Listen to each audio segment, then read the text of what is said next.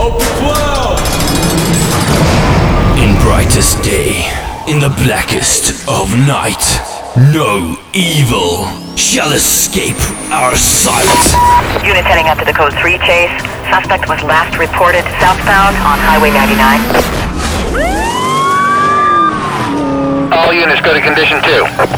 So sit back, relax, because the 10-6 podcast is on the air. From our cloud studio fortress high above the stratosphere, we discuss everything from the latest police tech, what's new in training, to off topics like why does my sergeant hate me and do these uniform pants make me look fat? Now without further ado, your 10-6 host, Darren Logue.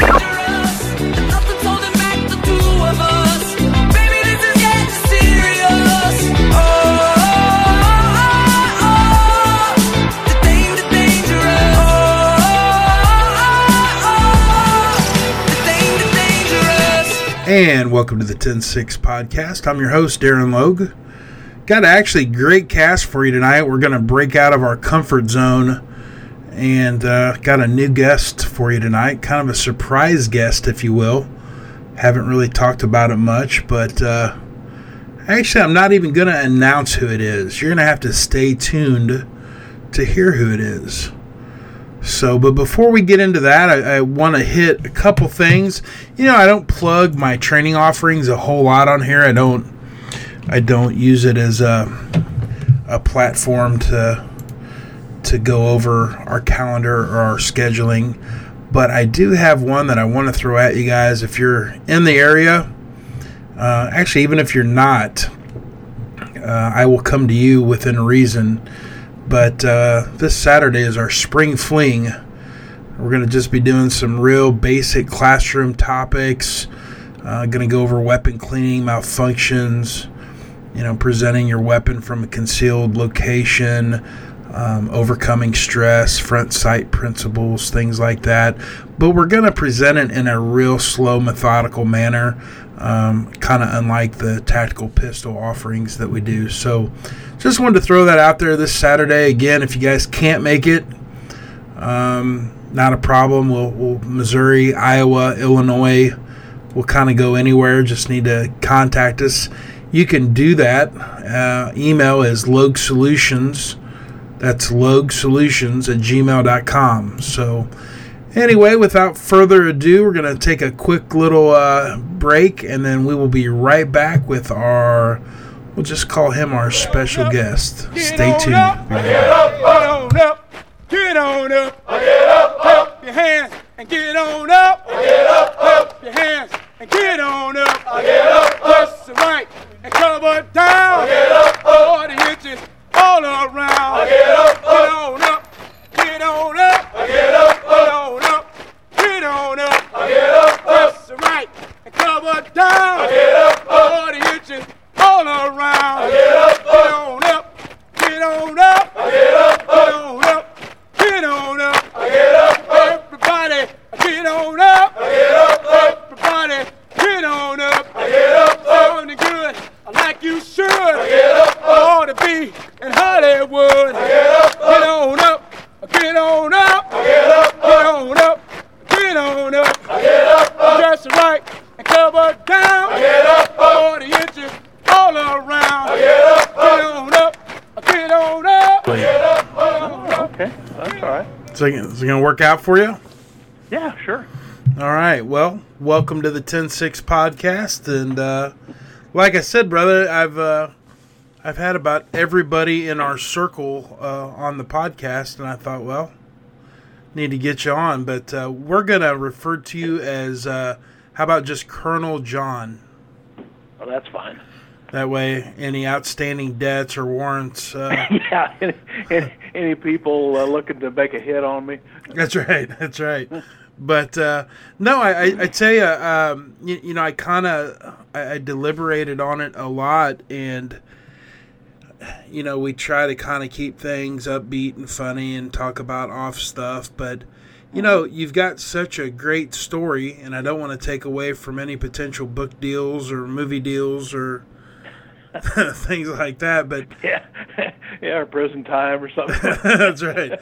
But no, you've got such, you've been. I mean, I'm pretty open about it. You've been a mentor of mine for a long time. You've been somebody that I've always had a lot of respect, and I lean on you a lot when I get things presented to me that are kind of serious, or if I need a ruling on the field. And you've always kind of been in my wheelhouse. And I've got a lot of young people that are in the military right now, particularly the police arena, that have been listening to my podcast during some of their downtime and whatnot. So I just thought it'd be good to maybe switch it up a little bit and go a little serious on this one. Yeah, I guess be a little bit different. What do you expect, a large crowd tonight, or what's a big crowd for you? Well, we don't record live. It's a podcast format, right? So we record, but on the average, we've been averaging about 400 to 500 views or listens a week. That's healthy. Yeah. So, and a lot of our viewers were able to track it through some data mining software, but a lot of our listeners have been a lot of overseas and a lot of out of state. So, who's listening, we don't know, but we appreciate them doing it. Yeah. So, but no, why don't I sit back and if you would just kind of tell us how you got into the military thing, a little bit about your career, and kind of lay into it. All right, I'll share where I can, and if I got to kind of dance, you'll know when I'm dancing. There's a reason for it. No problem, brother. But when did you kind of start off?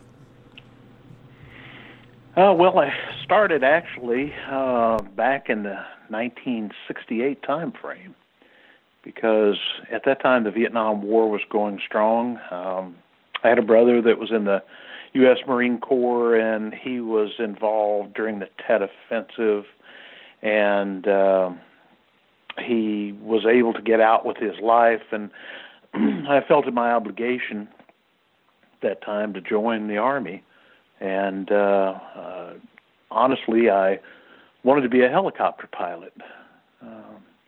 So a friend of mine, and we joined. We went up, took the test together, and subsequently we needed a score of 115 in order to technology test to have a score that would allow us to be helicopter pilots. Well, subsequently both scored 113. Oh, man. And we missed it by 2 points.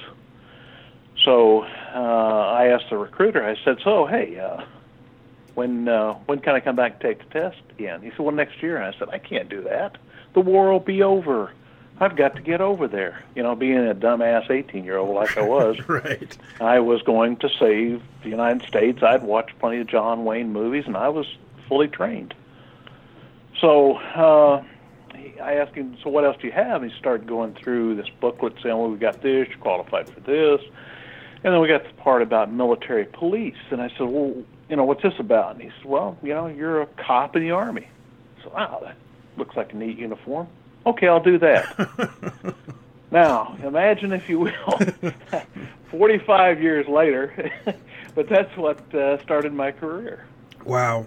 And you, if I remember, because we've had plenty of time over the years to sit around the campfire and exchange stories, but now you're kind of giving us, as you would put it, the Reader's Digest version, but you ended up, when it came full circle, having a kind of impressive ending to your military time. Yeah, I spent time in as enlisted soldier and got out.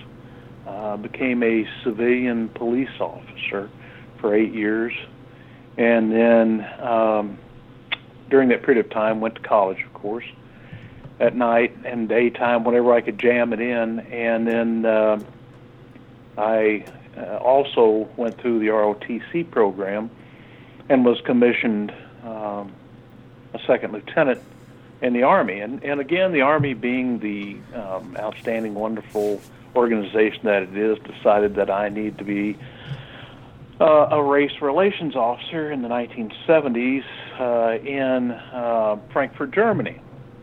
And basically I said, this is about as crazy as you can get. You know, I've got 11 years as a police officer. This doesn't even make sense.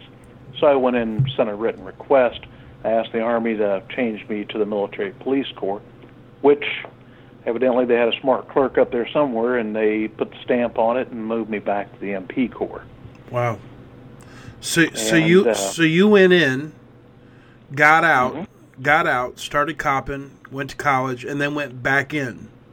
Right, as an officer. And then I spent about the next 17, 18 years in military police. A secondary measure that I had was military intelligence, and then also within the Criminal Investigation Division of the Army. So you worked CID, and that was kind of your end assignment, right? No, actually, my end assignment ended up being the Provost Marshal and Battalion Commander at Fort Bliss, Texas. Oh, wow. So, and forgive my lack of military rankings and structure and et cetera, but your final rank was Lieutenant Colonel. Lieutenant Colonel, and you get a couple hands saluting at you with that, don't you? I mean, that's yeah, somewhere along there.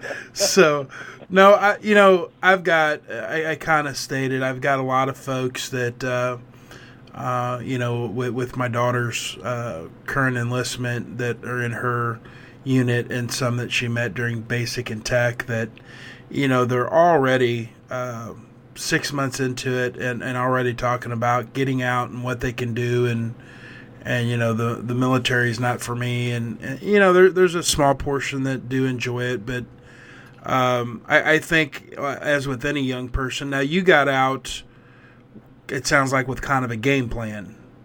Well, I was in the same situation they were, given, what I know of your daughter and everything. And let me, I can relate some of this, but I can't go too in depth on the area that I was located at. But my first assignment was in Europe, and it was in a particular depot which required military police and security and things of that nature. And a very sequestered away place that allowed use of deadly force if you happen to breach the wrong areas. Wow. So as close as I can get into that. Sure. And I can tell you, after about a month or so, I'm thinking, oh my God, what am I doing here? This is not what I signed up for. I'm not wearing that shiny little uniform that looks so great. I'm humping an M14, and I've got a 45 on my hip, and I'm stuck in the middle of nowhere. So I decided I was going to take matters in my own hands. So they gave us something of an opportunity to go pull what we called back then white hat duty, or policing duties, at another location within Germany. And they sent me to this one place south towards the Belgium-Lux border, and it was absolutely magnificent. It was everything that I'd ever hoped the MP Corps and the Army was, and I was just absolutely enamored with it. And I told the people there, they're like, man, we wish you could stay. You've got all this experience. We want you to be around. And I'm like, well, honestly, I don't have any experience because I was just a new MP, but I really gleaned the police work and was able to grasp it quickly. I guess because of my interest level in it. Sure. But the whole point being is, they said, well, there is a way. This recruiter for the unit says you can take a short re-enlistment for 6 months. You can name that specific unit you want to go to, and boom, you will come to here. Give me the paperwork. Let me sign. Right. And I quickly signed up. Now, and I had tried something prior to that. I had gone into my first sergeant's office there in that particular location, and I had filled out the paperwork volunteering for Vietnam. And I went in, first sergeant sitting there writing, smoking a cigarette, and he's like, "What do you want?" And I said, "I want to volunteer for Vietnam." He said, "You got the paperwork filled out?" "Sure do, first sergeant." He said, "Put it in that stack right over there." And this thing almost reached the ceiling. Wow. And I said, "So when can I expect to get an answer?" He said, "About the time you get out of the military." He said, "Get your ass back to work." That was my introduction there. So this other gave me a method at least to get it done, and I did that, and that's how I ended up, in the particular unit that I wanted to be in, and I quickly grasped on it. I started out just a road officer, went to patrol supervisor, and then was a desk sergeant within 8 months. Wow, that's impressive. See, I did not know that about you. I knew. Now it's like Paul Harvey. Now you know the rest of the story. Page 2, right? That's right. That's right. Well, that's amazing, man. And then, how old was you when you finally got out of the military? I was right about 20, almost 21 years old, and it was, of course, a time that our nation was in upheaval. We had the war in Vietnam still going, and we had demonstrations. I mean, it was crazy. Much like what you see now with demonstrations, only for different reasons, but then it was a unified front against the war in Vietnam. Right. And anybody that came home in a uniform became the enemy. I had sustained some fairly significant injuries and during the latter part of my tour, and came home on crutches. And as I got off the plane in New York City, there was a Special Forces guy, a Green Beret, and a Ranger. They were just coming back from tour in Vietnam. They were helping me down with my luggage and with me on crutches. And as we got into the airport in New York, there was a individual there with all the appropriate attire at the time, the flowing locks of hair and the flowers and the hippie, and he was screaming and cussing at us, and he spit on me. Wow. And the two guys let go of me long enough to grab him, turn him upside down. There was a large trash receptacle over by one of the doors, and they turned him upside and crammed him inside the trash receptacle. And I kind of had to smile, but also I looked, and there was a New York City cop standing there. I'm thinking, oh, crap, we're in trouble. So he walked over to us, and he said, you guys headed out on your flights? I'm like, yeah, as soon as we get in. The other guy was screaming upside down the trash can. Right. He looked at us, he just grinned, and he said, 101st Airborne, you guys have a good day. Wow, very cool. And then we walked cool. off. Very cool. So that was your as with many, your welcome home. Yeah, that was the, hi, how you doing? Now, the second time you got out, and that's where, that's the part where I guess I didn't know that about you, but after the second time you got out, when was that? That was in 1997. Okay. I was trying to do the math, and I've seen a lot of your photos and a lot of the stuff in your office and whatnot, so I was trying to kind of put an age to it, but I figured it was probably late 90s. Right. So late 90s is when you got out with that full bird, and that last assignment you said was in Germany. Yeah, the assignment I had there was in Germany, was back late 60s, early 70s when I left out of there. I've been in Southeast Asia, I've been Central South America, I've been Bosnia, and a few other places in between. And when you got out, did you immediately go back to law enforcement? Yes. I stepped, actually I'd had like 4 offers before I could get from where I'd retired at in Texas to drive home. My phone Cell phone was ringing like mad. And if you can remember the old Kia type brick phones, that's oh yeah, what I carried. Yeah, like you're calling it, like you're calling in an airstrike. You got it, one of those. So I'd had 4 offers on the way, and I accepted one with the Attorney General as a senior fraud investigator. Oh, okay, all right. I remember that. So you went to the AG, and then what was the Joplin thing? That was after I got out the first time as an enlisted soldier. I went to work as a deputy sheriff at a whopping $400 a month. Oh, wow.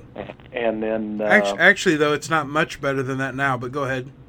No, not really.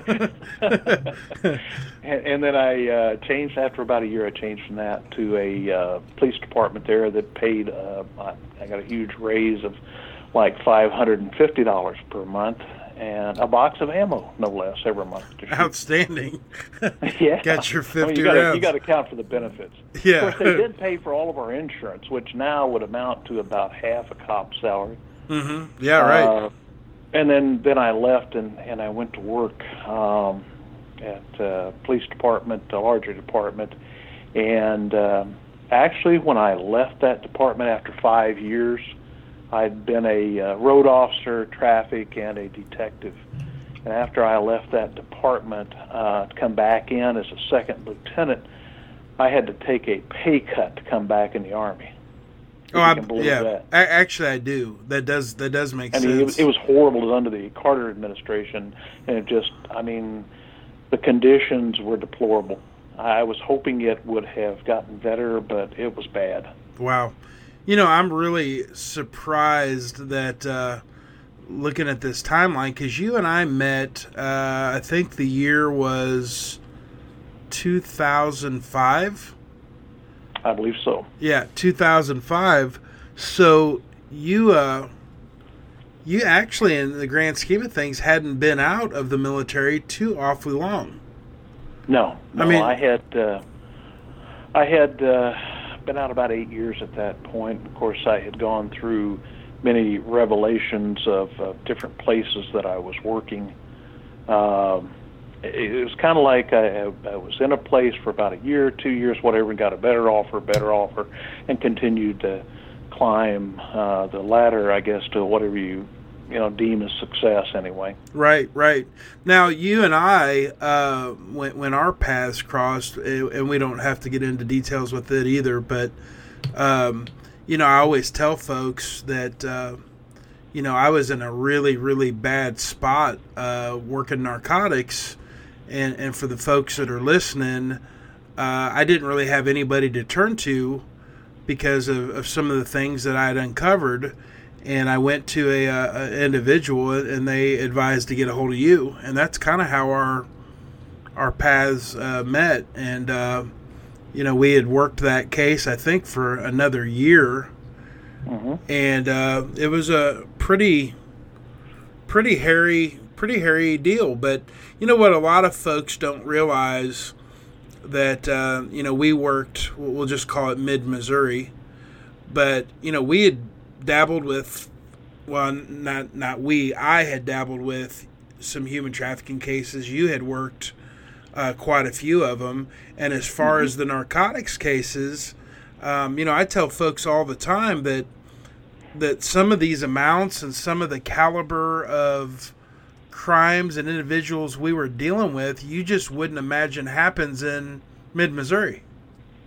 No, people don't understand that it's a distribution point. I can say that having been across the border in Juarez and different locations within the Mexico sphere, and then Panama and some other areas. And of course there you've got a generation of drugs that are populated throughout those countries, shipped through pipelines that enter through various ports and then are transported. Some of the major areas that they push drugs through is through I-44, 70, and then coming up 55 from up towards St. Louis, and of course they break out from there. But these are huge pipelines used by the traffickers from multiple nations. How big? And I vaguely remember the amount. I remember the stop very well. But we were working interdiction several times on that corridor. You guys call it the I-44 corridor? Yes. But what was that semi-load that you guys popped? How much was that? Do you remember? There was a particular officer from a department that was doing a check late one night, and saw two Hispanic males and by a car, and they took off running, and one of the Hispanic males, being the Einstein that he was, punched the little button thinking he locked the car. Instead, he hit the trunk release. And lo and behold, here's $10.1 million worth of dope in his car, worth of meth and cocaine. And there was a truck that literally was turning left, another vehicle turning right. The officer picked the wrong one, but when I picked the dope up along with the other DEA agents, we transported this to the location it needed to be at. They followed through that particular case and were able to determine who shipped it. They recovered a plane in Winslow, Arizona with drugs, and it continued to go on down into across the border. Yep. And were able to recover some of the individuals involved in that particular case. And it spanned out into Wichita, Kansas, and other locations. Yeah, I remember it being a pretty huge pop. But that's another reason why I kind of wanted to get you on. Like I said, you and I were boots on the ground, as you would put it, with a lot of stuff, and you far more than me. I mean, my capacity was limited, but we still had some pretty high profile stuff together. And like I said, I just don't think people realize what goes on, right under their nose. And that was kind of my prelude, if you will. If you'll remember, I do a lot of training on the side, and we don't talk about it a whole lot during my podcast. I don't try to use it as a platform to advertise my training.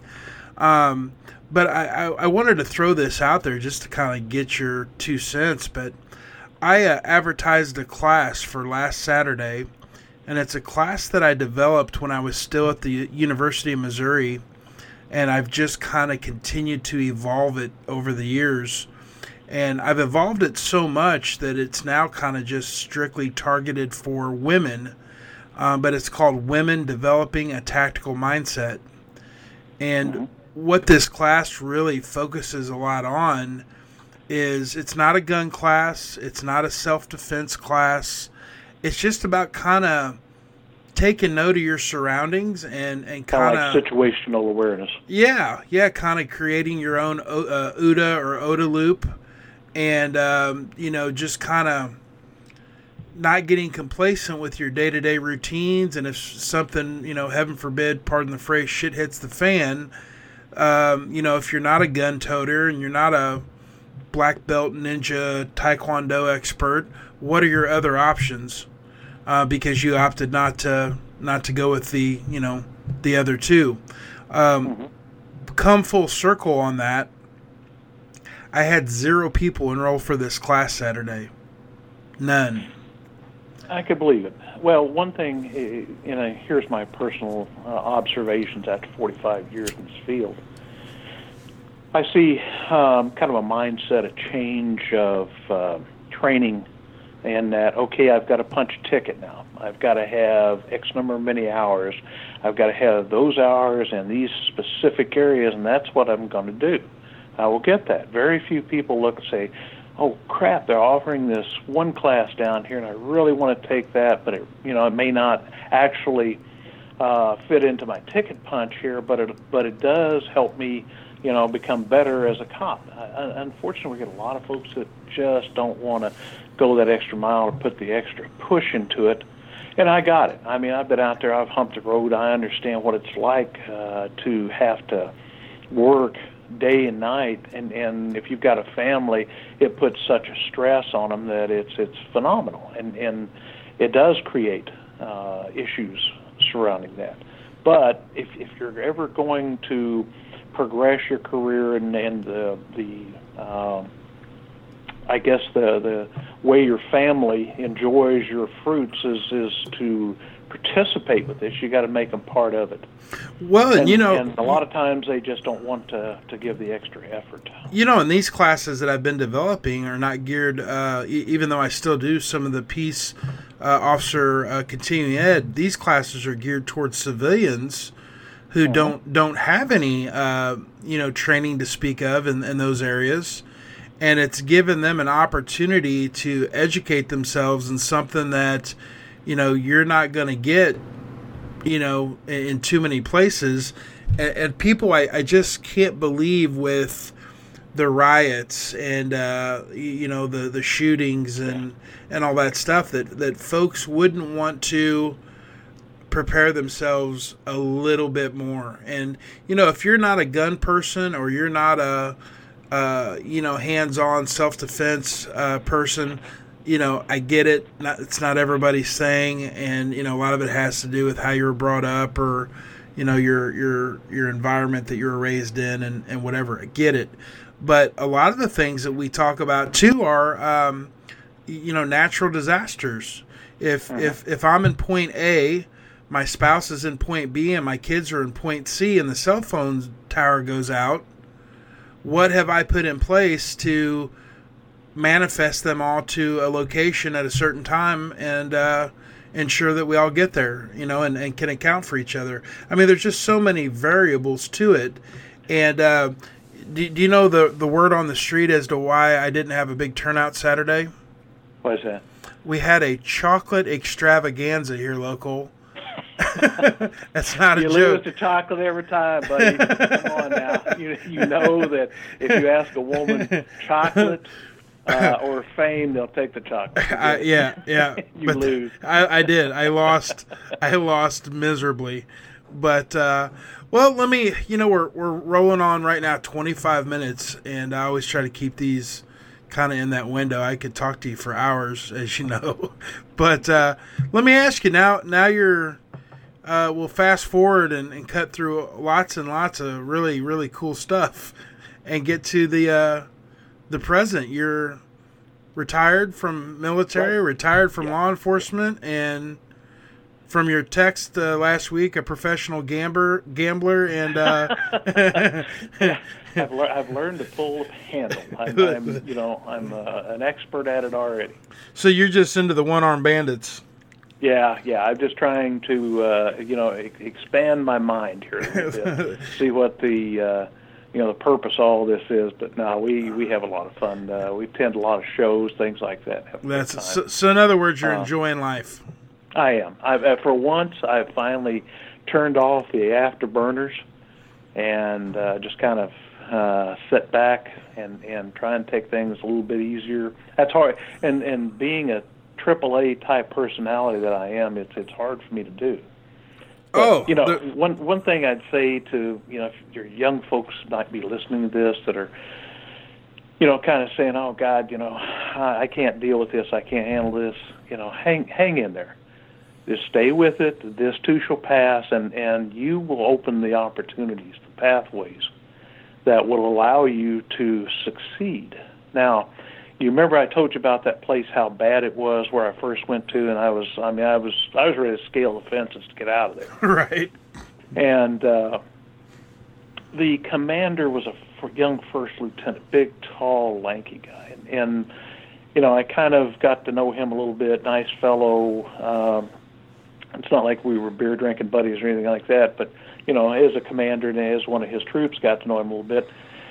Fast forward up until about 1993, and at that time I'm a major, and in walks the new commander of the Criminal Investigation Division, the new general, and guess who he is? Who's that? That was the first lieutenant that was my commander. Wow. Now, you don't never say never is what I'm trying to say. Right. And don't think that it take every moment, even if it's a bad situation, and turn it into a good one. I had a very seasoned non-commissioned officer tell me one time, when I was a lieutenant, he said, I know you've been around the block a long time, know you've got a lot of experience. However, let me give you a bit of advice. Take the jobs that nobody else wants and perform your best, because you got nowhere to go but up. And in doing so, you're going to come out ahead of the curve every time.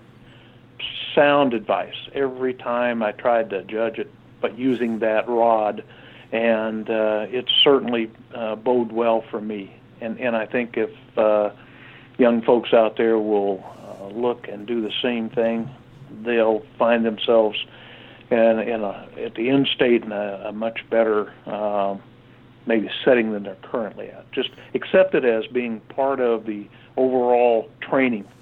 All training is good. Even if it's bad training, it's good. You learn what not to do. Yeah, that's a good make point. Note of that and say, I'm never going to be like that, or I'm not going to do that, because I'm going to find out the right way to do it, or I'm going to handle it and then do it that way. Yeah, no, that's solid information. I notice another common denominator with these folks too, just kind of listening and watching and whatnot. And I think it's a common thing when you're 18. I know it was for me, and it probably was for you as well, but you can't think past 19. Everything has to happen right now in the span of 12 months, and your life will be over, next year, and you can't wait for anything, and it all has to happen right now. And what I try to tell them often, on different social media platforms, folks will post stuff about, why did I do this, or blah, blah, blah. And, the thing is, you can't be a cop in the state of Missouri till you're 21. Mm-hmm. And, what I tell a lot of them is, you've got a huge jump start on your classmates that just graduated with you, who either have not left for college, or they're in college doing all their prereqs and bussing tables at night, somewhere. And, can you imagine what they're going to get in 18, 19, 20 versus had they not gone in? Well, I can tell you that whenever, and you knew that I held a lot of management positions. Oh, yeah. In the last few years in different departments, from federal all the way down. And I can tell you that what I look for was somebody with military experience, someone who had walked the walk. And what I look for was that maturity level. Now, not everybody gains that. Don't misunderstand me. I'm not saying that everybody goes to the military, comes out with the battle plan for life. It doesn't happen that way. But a good percentage of them know how and what to do given minimal or certain directions. They can improvise or have enough common sense to come back and say, hey, boss, I didn't quite grasp that. Can you kind of give me a little bit more to work with here? And don't feel afraid. So you want to use that plus your GI Bill. That gets you through, and that gets you those college hours. And I'm telling you, if you have an opportunity while in the military and you can take college, even if it's one class, 2 classes, do it. Do it. Take those things that will increase your career enhancement, your viability when you get out, and if that's what you choose to do. Again, more sage advice. Let me ask you one more thing that wasn't part of my show notes, or this is more of a me to you. I probably would have asked you offline anyway. But, you see a lot of stuff in the news still today pertaining to homeless vets. Mm-hmm. and vets that have been displaced, whatnot. Is that more of, and again, forgive my ignorance, is that more of a problem with your era of military than it is now, or no, is it still? It's been across the board. I can take you all the way back to the Civil War, and it's the same thing. It's not a particular war. It's not. It's simply a problematic issue where people are used to having those surrounding you. You have people that you count on, and I have friends that are from the military, back to my first days, and we still stay in touch. Mm-hmm. And when you lose that connectivity, and all of a sudden you're thrust out into the world, some people don't have the backup systems, the families they don't have, or they're carrying some element of guilt with them because of what they did or didn't do in the military, perceived or real, doesn't matter. Mm-hmm. The fact is it becomes real to them, and they have a hard time assimilating back into the hometown culture. And so the next thing you know, they're into alcohol, they're into drugs, or they're just roaming the streets, roaming the nation, and going from place to place. One of my new taskers now that I try to infuse myself into in the church is to, we pick up bread every 2 weeks from a large bread company, and they give it out because once it's prepared that day, they either have to throw it out, or we take it to soup kitchens, and I make it a point to deliver in various locations throughout the area to the homeless kitchens. And there's a lot of folks out there that are vets that are just trying to get by, and given the chance, sometimes they're able to reconstruct their lives. Some never make it. Yeah, I've known of guys to go to islands in the middle of the Pacific and don't want to have anything to do with anyone. Period. They want totally away from life in general. They're burnt. Right. Well, I would like to think that, I think just the tone and the support in the last, at least since 9/11, I think has been a lot better and a lot more. Oh my goodness, yes. Pro military. Our nation is more supportive of our troops than I've ever seen it. But if you'll also look around, you start to see the war weariness, where we as a nation are like, oh my God, is that thing ever going to be over? Or they just kind of click it out of their mind, and well, that's not happening to me, so therefore it's of no significance. And that's what happened, with Vietnam. It was something that even though they turned the news on every night and we watched it, I would sit there and look for my brother in Vietnam, hoping he wasn't one of the numbers, soon to be one of the numbers. And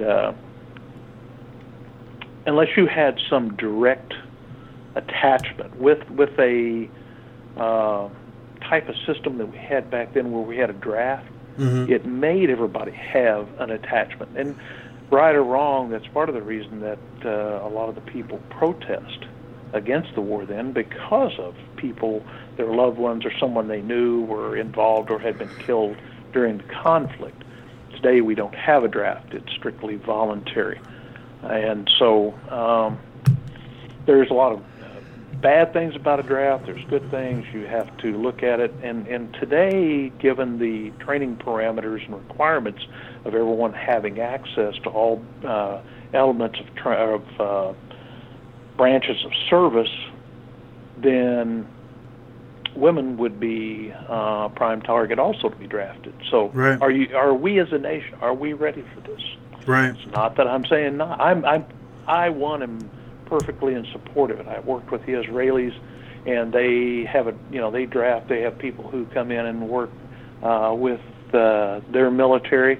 They even have reserves, but the women are same as the men, no difference.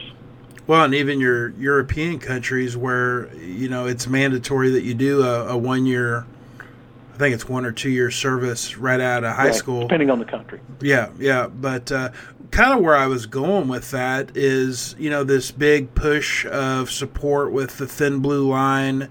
It's kind of 50-50 right now with the law enforcement as far as the public support, with the Ferguson thing and the this and that. But what I am trying to say with that is I still think that your folks transitioning from military, especially military, police, security forces, will still find that civilian law enforcement has that close-knit camaraderie still to a degree that they experienced in the military. Well, there is. In certain states, have a process in which you get out of the military if you receive certain hours of training and everything within, going through the basic and advanced individual training in military police, air police, security police, whatever you want to call them now.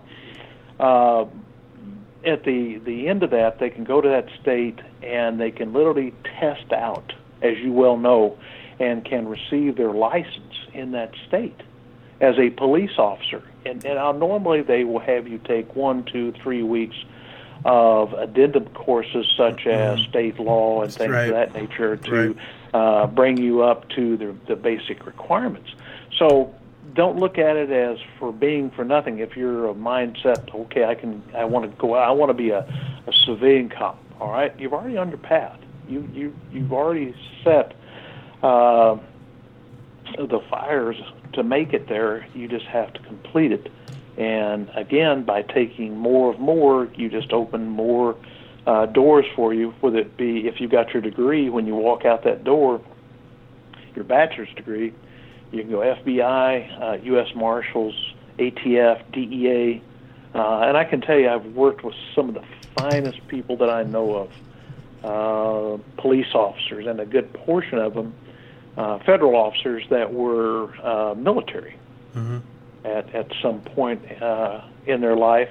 Had 3 years. It may not have been any more than just a 3 or 2 year, and got out and went back into that field. Only they were able to go through college and then become a federal officer. Right. Well, and I say all the time, if you're guarding an F-4 Phantom that hasn't flown since 1978, don't get distraught, because there's light at the end of the tunnel. Well, let me tell you what, if somebody gets hold of that F-4 Phantom, you'll wish to God. Isn't that the truth? Trust me. If you're guarding an F-4, you're doing an important job, because in this day and age, it's totally possible somebody climbs in there or sabotages it, either way. Right. Or we don't have enough aircraft online right now as it is, because they're worn out, depleted, and we haven't reinvested into them. So what we have, you better treat it like gold. That's right.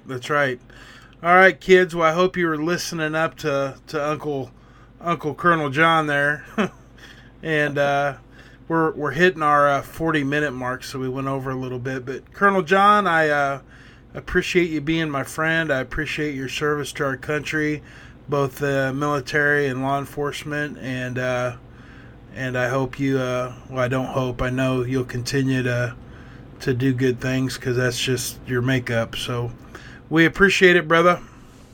Hey, thanks a lot. I appreciate it. For all the folks out there walking the line, whether it be the blue line or whether it's in the military, thank you. We do think of you, honest to God, and wish the best for you, and we'll certainly, on my end of it, we'll support you no matter where you're at. Amen, brother. Well, thanks a lot. I appreciate you being on the 10-6 podcast. We're going to end our talk with Colonel John, and we'll be right back, getting ready to go 10-8. We'll talk to you guys soon. And that does it for the 10-6 podcast. Appreciate you guys listening. Really, really appreciate Colonel John for coming on and sharing just a little bit of his story with us. He didn't even graze the surface, my friends, but nonetheless, we appreciate him coming on. And again, that does it for this episode. You guys have a great week. Be safe.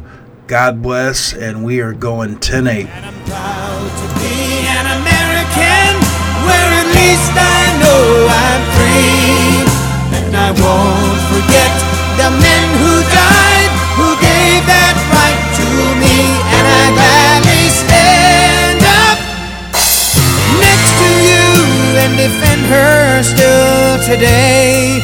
'Cause there ain't no doubt I love this land.